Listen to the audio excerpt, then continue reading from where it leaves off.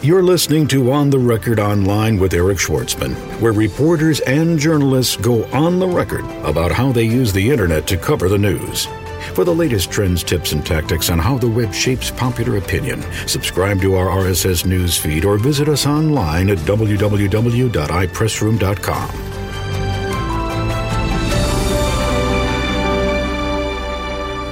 Interactive reporter at Adweek, Brian Morrissey, goes on the record online. In a lot of ways, it's kind of overblown, the death of a 30-second spot. I just think because it's symbolic of like old school advertising. Now, will it be 15 seconds? Will it be, in some cases, 5 seconds? Will it be a 2-second ad that leads to a longer form video experience? Maybe, but the challenge for advertisers is to adjust to that. And thank you for downloading another episode of On the Record Online, the podcast that brings you the story behind the story. If this is your first time listening, we do in-depth one-on-ones with journalists from the mainstream media, as well as, from time to time, conversations with bloggers, podcasters, and newsmakers. And the subject is always how technology is changing and threatening to disrupt the mainstream media business as we know it. My name is Eric Schwartzman. I'm your host, and I'm also the founder and chairman of iPressroom Corporation. We have a web-based content management system that lets non-technical people, like marketing executives and PR people and administrative assistants, conduct and implement online marketing campaigns and interactive PR campaigns to reach online audiences. And I am also personally and professionally fascinated at how technology is changing the way organizations communicate and the way people consume media and information. Today we have a one-on-one with Brian Morrissey. He covers interactive for Adweek, the well-known advertising trade publication. And we're going to talk quite a bit about new media and how advertisers are coping with some of the challenges being presented by social and new media. Another thing I'd like to mention, if you're interested in learning more about how you can integrate blogs and podcasts and RSS and other new media into an online marketing campaign or an online PR campaign or a mainstream PR campaign or marketing campaign, you might want to consider a class that I've been recruited to teach at UCLA Extension, an introduction to new media PR. The class will be held on main campus just across from Royce Hall in Los Angeles on the UCLA campus at Dodd Hall. We're going to start January 24th, 2007, and we're going to go for 5 Wednesday nights at 7 p.m., and we're going to bring in some fantastic guest speakers. We've got Sally Falco and Phil Gomes of Edelman going to talk about blogging. We're going to have Dan Klass of The Bitterest Pill and Tim Porquin of Podcast Brothers talking about podcasting. And we're going to have also Rob Barrett, the GM of LATimes.com, talking about online media. So if you are interested in attending the class, you can enroll at the website www.schwartzmanpr.com. If you go there, you'll find a link where you can link over to UCLA Extension and enroll in that class. So if you're interested, I hope to see you there. The other thing that's kind of interesting, if you've been following the YouTube fiasco where a student at UCLA actually videotaped with his cell phone another student being harassed, or rather arrested, by UCLA campus police, it actually led to a bit of a public relations crisis for UCLA, and we're actually going to use that as an example in the class of how new media is changing the way organizations communicate. And I think you'll find that quite interesting as well. So now we are going to play for you the interview with Brian Morrissey after this. Don't be left behind. Get the latest online PR tools and services from iPressroom. Powerful, easy to use, available on demand. Extend your sphere of influence online with iPressroom. Tools for online media centers, virtual private press rooms, RSS news feeds, podcasts, and more at www.ipressroom.com. iPressroom, always on, even when you're off. Brian, thanks for taking a moment to do this. I appreciate it. Oh, my pleasure. So walk us through a day in the life as an Adweek reporter covering Interactive? It's interesting because I work for a magazine that's covered the advertising industry for, 30 years or so, and it's covered the traditional advertising industry as it exists really still to this day. And Interactive is just so much different. Like my colleagues cover, they just have a set of agencies that they cover and the things that go on at those agencies.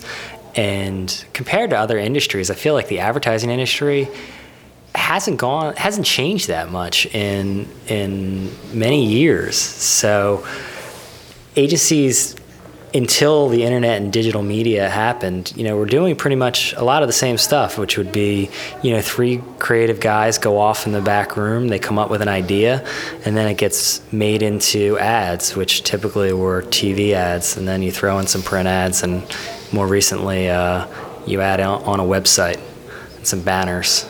But that's all changing nowadays. So for me, I end up having to cover a lot more, of the startup world, and it's kind of Silicon Valley meets Madison Avenue, I guess.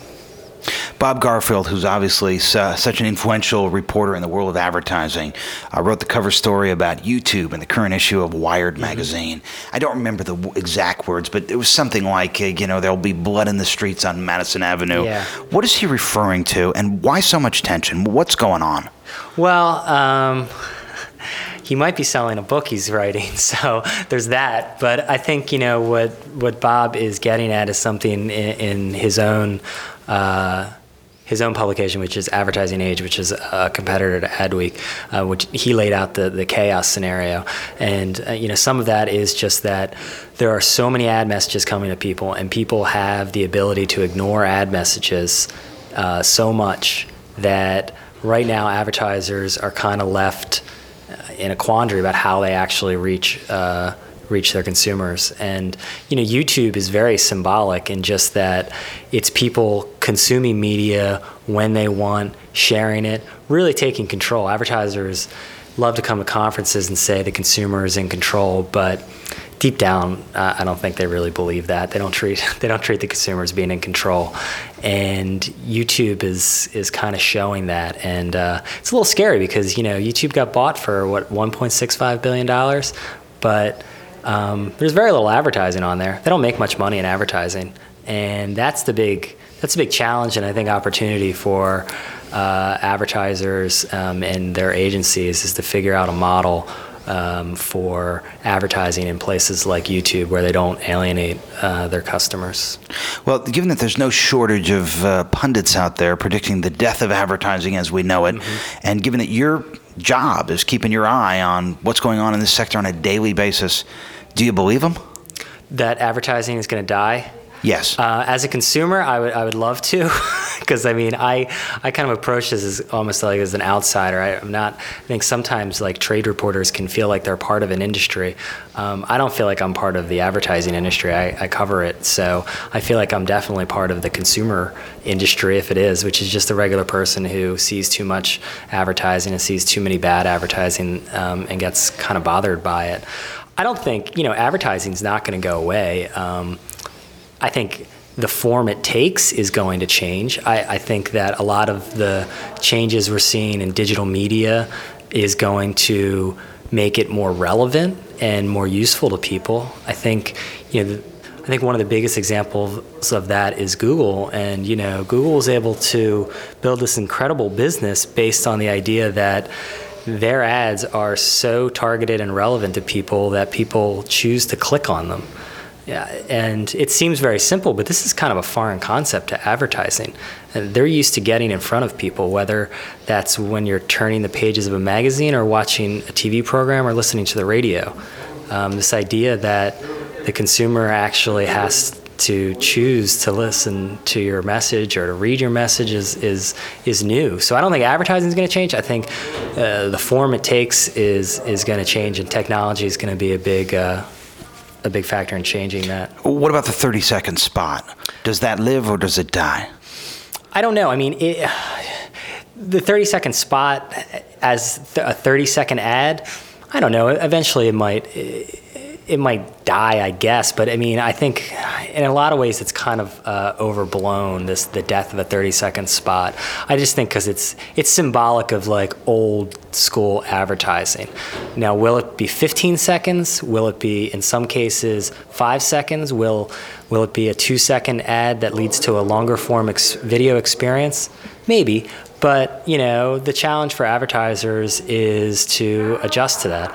And their agencies will adjust. I think, everyone beats up on advertising agencies, and I certainly criticize them plenty for being, just churning out 30-second spots. But, it's not like they want to just tell a story in 30 seconds. They'd love to have more time. They can do it in less time, and they can do it in different forms. So I think we're going to see video become more important for advertising. I don't think it necessarily will be a 30-second TV commercial. I think it's going to become a lot more targeted, and I think it's going to become a lot more relevant to people. So you mentioned old school advertising, and certainly part of that is buying media. Yes. So do you think what we're hearing about these technology companies creating marketplaces, auction places where you can bid on media, and sort of demystifying the process of buying media. Yeah. Do you think that will make a dent in the business that agencies are doing, buying media for clients? Do you think clients will disintermediate them, I should say? Well, I think, that's always the fear of any business. Everyone looks at the travel agents, and no one wants to be the next travel agent and get put out of business by a technology platform. That said, I think media is a little different. I think a lot of these systems you're talking about, these platforms like Google moving into all sorts of different forms of media. eBay is getting involved, Yahoo will, and Microsoft absolutely is with Ad Center. And the idea behind these systems is you go into these systems and you can easily create ads and put them across any number of media. I don't think it's going to disintermediate agencies that work for large Fortune 500 businesses. Those businesses are not going to do it. The complexity that's in media now is going to benefit agencies because they help their clients figure it out. What it will do is it's going to level the playing field with small businesses. I mean, you see Google has some 500,000 advertisers. I mean, that's unbelievable. These are people that were never able to advertise before outside of the yellow pages that now all of a sudden are doing internet advertising. Well, now if Google can allow them to do radio advertising or maybe even video advertising, when TV just becomes video, then you've got a situation where because ad messages are so targeted to maybe just like a few hundred people, you have a situation where you have, a small business that's able to compete on the same level as a large business. Do you know what I mean? Because it's so targeted. So I think it's going to open up the advertising. It's going to make the advertising industry larger, but agencies are still going to handle, Fortune 500 accounts for probably, I won't say forever because it's bad to say that, but for a long time. There are so many new media evangelists out there poking holes in the accuracy of measurement systems like Nielsen and Arbitron, saying that they're not accurate. But then at the same time, you see things like click fraud with Google. Mm-hmm. So how do you think that if you were to compare the accuracy of traditional media measurement to new media measurement, do you see strengths and weaknesses for both? And if so, what are they? Well, I mean, I should say, I work for Adweek, and we're part of VNU, which has Nielsen, which is the standard for TV measurement and radio and all sorts of different traditional media, and they do internet too, although it's a little bit different. I think, in many ways, digital media is held to a higher standard because it is so trackable. I think the days of Nielsen, basing advertisers are buying potential audiences. It's real guesswork. I mean, people are still filling out diaries. My mom is filling out a diary right now in Fort Washington, Pennsylvania, based on and the idea that Procter & Gamble is spending their ad dollars based on my mom filling out a diary and many other people is kind of weird and scary to me. Nielsen will change. It'll become more trackable. Anytime media becomes digital, it becomes a lot easier to measure. And you just hope that measurement then ends up meaning it becomes more accountable, because there is a difference between being able to measure something and then actually making it measurable. But I think what we'll end up seeing is all advertisers are going to become direct marketers in a way. This idea of pure branding and, that it's just image is not going to hold. We already see advertisers, they're looking for a response. They're looking for something that they can measure. We had a panel today, Eric Bader, from who's an executive at MediaVest, was saying, Continental's not running ads online to video ads even. They're not running ads in order to build their, image. They want to sell tickets. They absolutely do. And if possible, they want to sell business class tickets. So we're going to see more advertisers, just because it becomes so trackable and measurable, really just measuring it based on results. Given that you are on a day-to-day basis tracking the industry, writing stories, what surprises you the most about what we're seeing? I think what surprises me the most is the human factor in all of this, because sometimes I think when you look at these things, it becomes, you get caught up in the technology and the platforms and the new things and stuff like this, and then you say, why isn't it changing faster? You come to these conferences and you hear about all these new things and you meet new companies, and at the same time, most of the money goes into TV ads still. And I think when you get under the covers, you realize that, it's still human beings that are making a decision at all of these companies and at agencies, and the shift is slow. I mean, the mind, it's hard to change. In a way, it's almost generational. It's not that, a 55-year-old can't be all hip to the internet or something like that, but it's hard to change organizations. And I don't think it matters what organization it is. So it's just going to take a lot of time, I think, to change, which is almost kind of a relief, because it seems like, new things are coming at you every day. It's podcasting one day, and then it's vlogging, and then, we're all talking about web widgets and things like that. But I think one of the things it's important to realize is that there's still a very high human factor in all of this. So let's say tomorrow you were head of marketing for a major automotive manufacturer, anyone, and they're coming out with a new car around Super Bowl, and the heat is on. You got to sell these things. You're making them, and you've got to sell them, or you're going to have some real problems. Where do you put most of your money? How much of the money do you put into new media, and how much do you put into mainstream media? And just that part of the equation, let's focus on. How do you split the pie? Now I'm gonna play the people at agencies. I asked that same question too, and they say it depends, because it does. It depends on who your target is. If your target is my mom, you're not going to put it all into digital media. You're not going to build a place in Second Life. I don't know if that's going to sell you all the cars you want to do. You do a mix. You look at where you fish where the fish are. In talking with agencies and advertisers, and actually auto advertisers, you would think they're the most traditional and stuff like that. They've actually been the most aggressive with their digital strategies. Daimler Chrysler, extremely aggressive. The American auto companies, their problem is certainly not their ad strategy, I don't think. Some of it could be better, but it's more of a product problem. But I think, certainly they know that they need to increase the amount of money they spend online, but at this point, advertisers are just trying lots of things. This is a period of a lot of spaghetti that's being thrown against the wall. And what do you think about what you're seeing with all the Second Life stuff? Do you think it's a good idea? Do you think that's going to stick? Yeah, Second Life's really interesting. I think right now we're seeing a lot of press releases. I think a lot of times it gets a lot of attention for someone to do Second Life, and I think it's a low cost of entry. Something like this for General Motors just started a Motorati Island. They want to build a car culture in Second Life, and they're going to give people land to build things. It's a really interesting project. But it probably cost them $100,000 total. it's nothing. It's a drop in a bucket to these guys.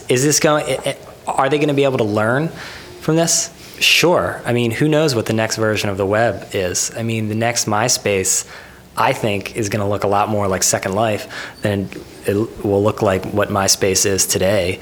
The flat web is definitely going to, there's going to be more like 3D. But, is that going to be Second Life? I don't know. I mean, to me, it still feels a little D&D, for lack of a better word. So, final question.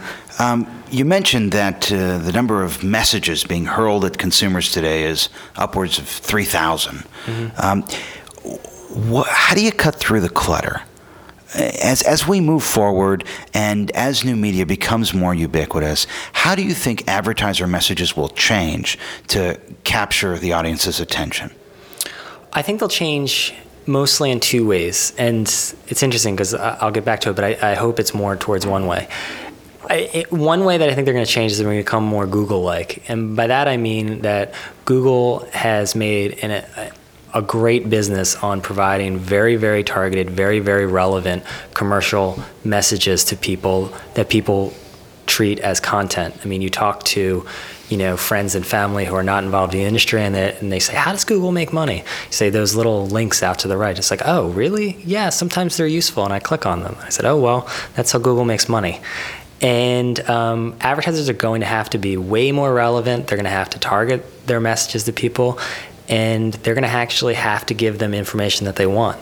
And I think the second way is going to be kind of the same way that advertisers have always operated, which is to create compelling content, whether it's funny and stunt-like, in order to get people to take their messages and pass them around. I think that's going to be a dominant. I think you're going to see a lot less interruptive advertising. I mean, 30-second ads, it's not totally dead, but we're still going to be bombarded with messages on buses and stuff. I don't think that's going to go anywhere.